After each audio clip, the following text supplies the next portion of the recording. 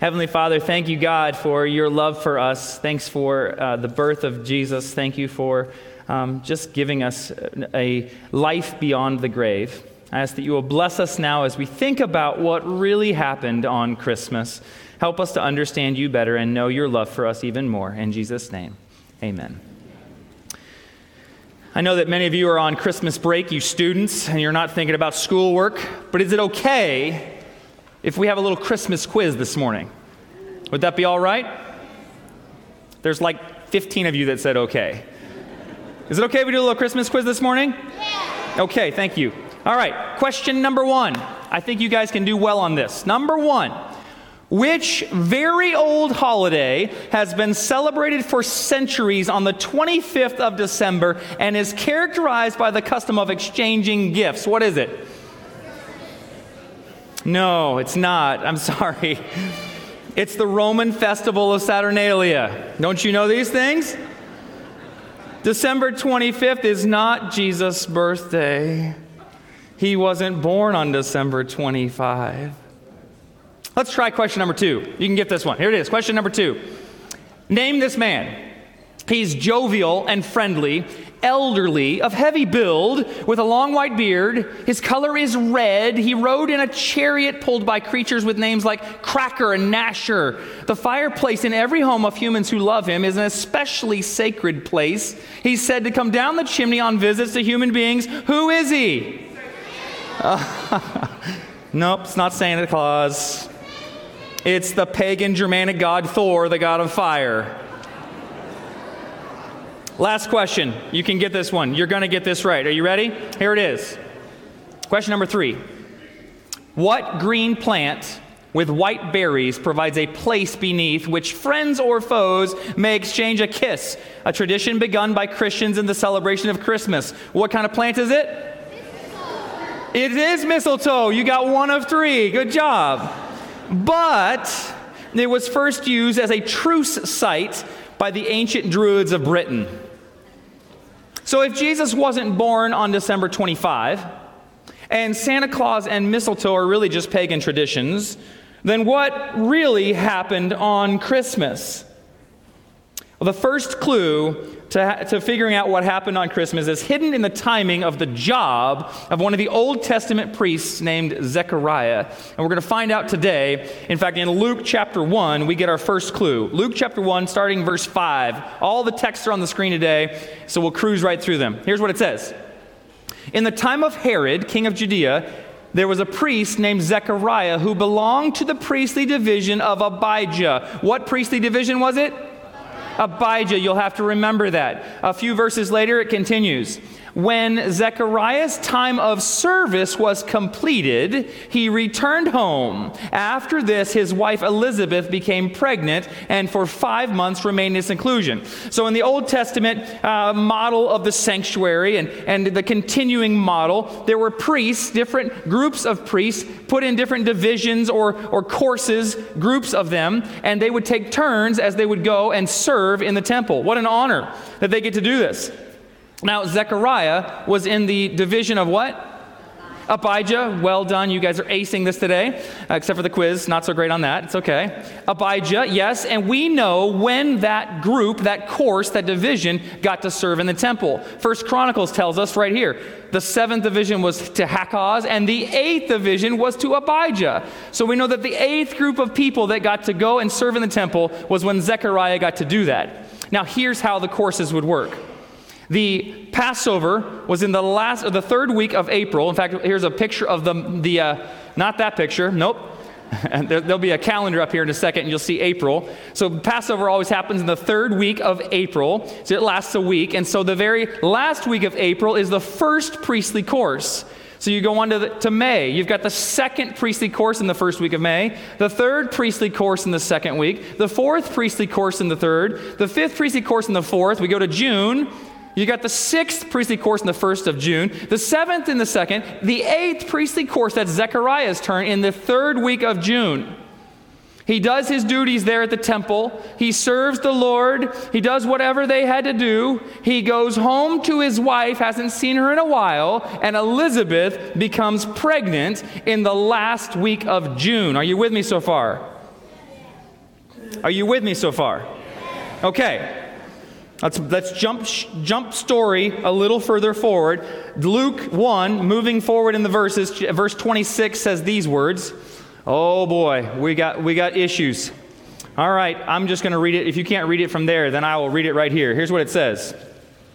In the 6th month of Elizabeth's pregnancy, God sent the angel Gabriel to Nazareth, a town in Galilee, to a virgin pledged to be married to a man named Joseph, a descendant of David. The virgin's name was... Yes, you know the story. Mary's there. The angel comes and he says, surprise, you're going to have a baby. It's also going to be the Son of God. And she sings this beautiful song, the Magnificat, and she's rejoicing that God is going to use her. That happened in the 6th month of Elizabeth's pregnancy. We know when her pregnancy started, the end of June. So all you have to do is move forward 6 months to understand when this happened. It would be the 4th week of December. Now here's what the next text says, Luke 1, verse 39. Mary got ready. She hurried to a town in the hill country of Judea, where she entered Zechariah's home and greeted Elizabeth. When Elizabeth heard Mary's greeting, the baby leaped in her womb, and Elizabeth was filled with the Holy Spirit. In a loud voice she exclaimed, "Blessed are you among women, and blessed is the child you will bear." Mary walks into the house and she says, "Hello, I'm here." And Elizabeth says, "You're pregnant and you're going to have the Messiah." And it's in that time that Mary became pregnant with Jesus. Maybe it was the day before or a few days before, but it was right in there where Jesus was conceived. And when did the conception take place? All you got to do is look at the calendar. Elizabeth became pregnant the end of June, so 1 month would be July. The next month would be August, 2 months. The next month would be September, 3 months. The next one would be October, 4 months. The next would be November, 5 months. The next would be December, the 6th month in Elizabeth's pregnancy, when we know that Jesus joined the human family. What happened on Christmas? Did Santa Claus come to town? Was Jesus born in a manger? God entered the human family on Christmas. God became human on Christmas.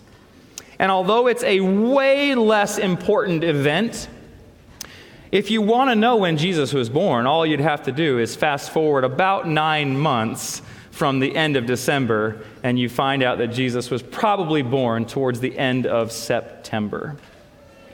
So God became man on Christmas.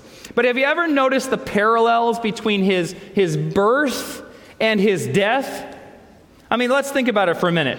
Just like Jesus was rejected on the welcome mat at the inn in Bethlehem when the innkeeper said, "There's no room for you, go somewhere else," he was rejected in Pilate's court as all the people said, "Crucify him." Just like Jesus, who was born in a stable, but not like a barn that you would imagine. It was probably a hollowed out cave. In fact, if you tour Bethlehem, you can see these places where they're caves that are dug out. And it's this place for a stable where you'd put animals. Just like that cave in his death, he was put into a tomb. In fact, you could almost say that Jesus was born in a tomb. When Jesus was born, they wrapped him in swaddling clothes, those little bits of linen that were wrapped around his little body. And in his death, they wrapped his body before they put him in the tomb with the same kind of swaddling linen clothes. Just like when Jesus was placed in the manger, that probable stone-carved, cut-out trough for animal feed, as he laid there in that stone enclosure. In his death, he was put into a tomb with a large stone that held him there as well. Or what about Joseph? When he was born, his earthly father, Joseph, was there watching over him. And in his death, Joseph of Arimathea was there as well, watching over him. Everything in his birth was symbolic of his death. That's what really happened at Christmas.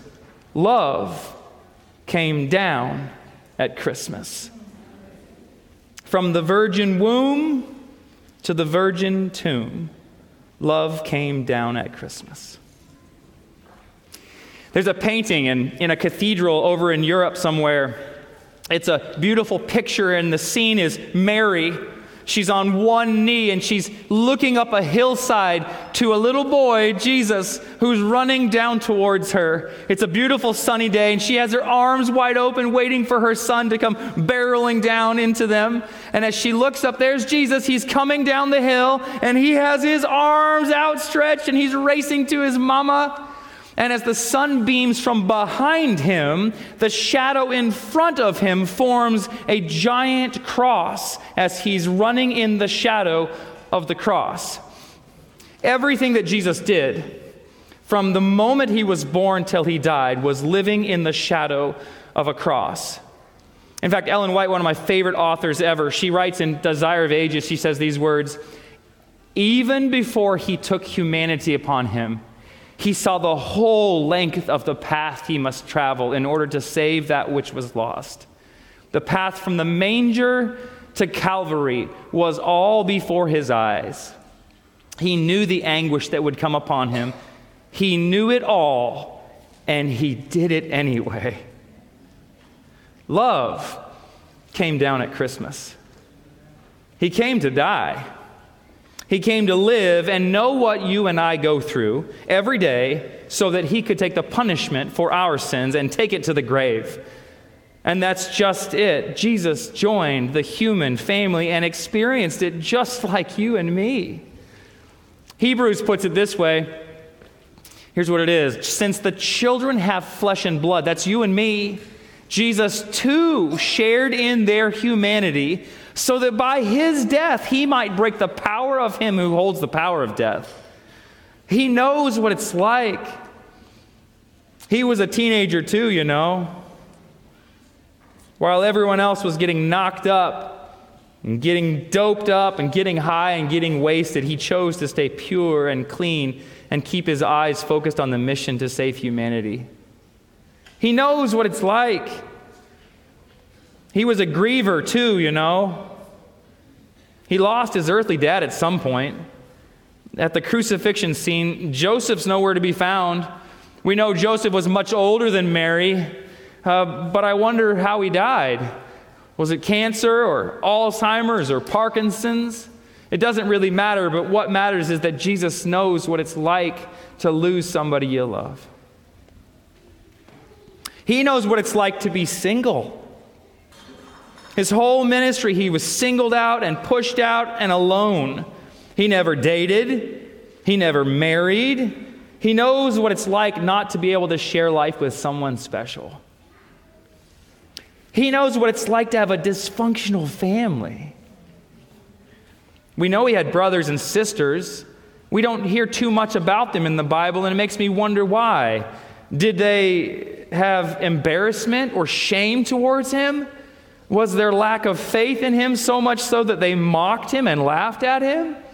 He knows. He knows what it's like to be tired. His whole ministry was spent going from city to city, traveling, teaching, preaching, healing, equipping, training, modeling. He knows what it's like to have human fatigue and exhaustion. He knows it all because he was one of us. He knows it because he took the crown of the King of the universe off so that he could put on the cross to save the universe. There's a story that's very old and probably not true. It's the story of Freddie. Freddie's just a little boy. He's just an orphan. He's been bounced around from different homes, different orphanages. He gets moved to this new orphanage, and as he comes to the front door, the ornery old matron, she comes to the front door and she says, "What is your name?" And he says, "I'm Freddie." And she said, "Well, come with me, Freddie." She grabs him by the hand and she hauls him up the stairs and into the big hallway that's the bedroom for all those boys. And there's rows and rows and rows of cold steel beds She marches him down the hallway until she finds one bed that's empty, and she says, Freddie, this is your bed. Get unpacked quickly. Supper is almost ready. So he puts his bag there, and he sits on the bed. His feet don't even touch the floor, and he just looks at his shoes. A few minutes later, a bell rings. All the boys snap to attention. They straighten themselves up, and they stand at the foot of their bed. And the ornery old matron, she comes in and she starts inspecting them head to toe, making sure their faces are clean, making sure their hair is combed, making sure they're looking presentable for supper. And she's going down the row and she's looking at each boy, and she gets to Freddie's bed and he's nowhere to be found. He's gone. She looks around and she says, where's Freddie? And all the boys point under the bed. And she says, Freddie, are you down there? There's no response. Freddie, come out right now. It's time for supper. There's no response. Freddie, if you don't come out right now, I'm going to go get the headmaster. Freddie thinks, if she's this mean, how much meaner could the headmaster be? He can hear her footsteps walk away down the hall. And a few moments later, he looks out from under the bed and he sees two legs standing there with sharply creased suit pants. Oh, that's an expensive suit. A tailor must have made that. And those shoes, they're so shiny. And he hears the voice of the headmaster, and the headmaster says, Hey, Freddie, are you hungry?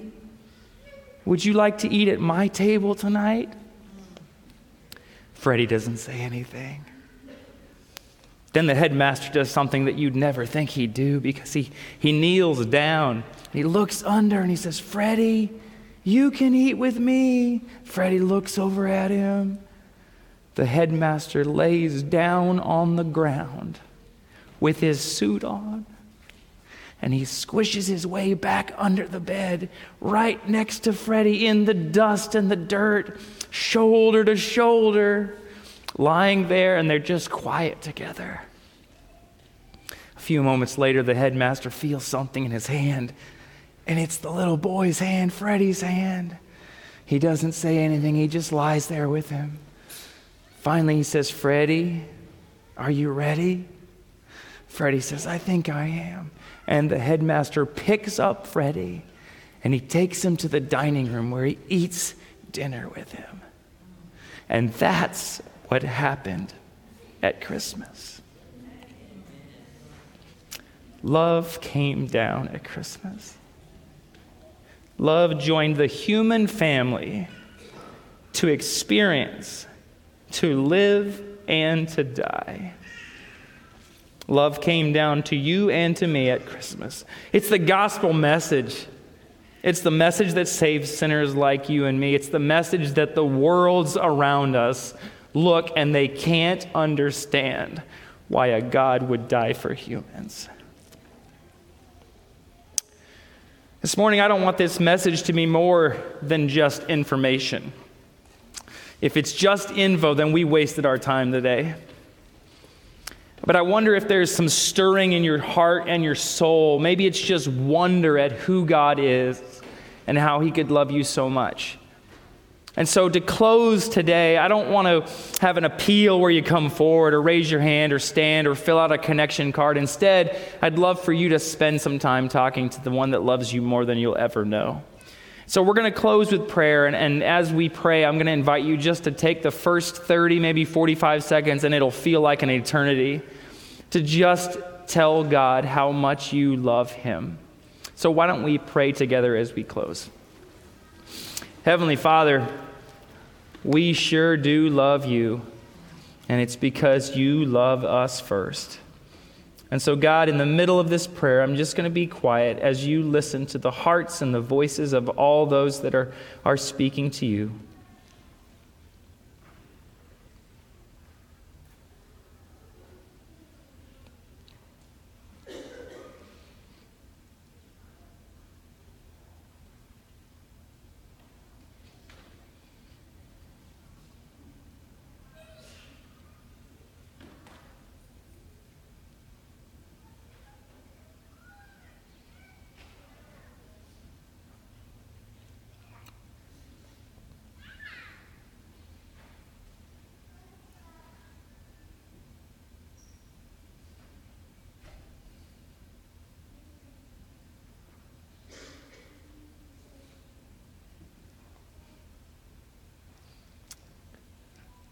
God, we'll never understand why, but we're so thankful that you joined this human family to save us forever.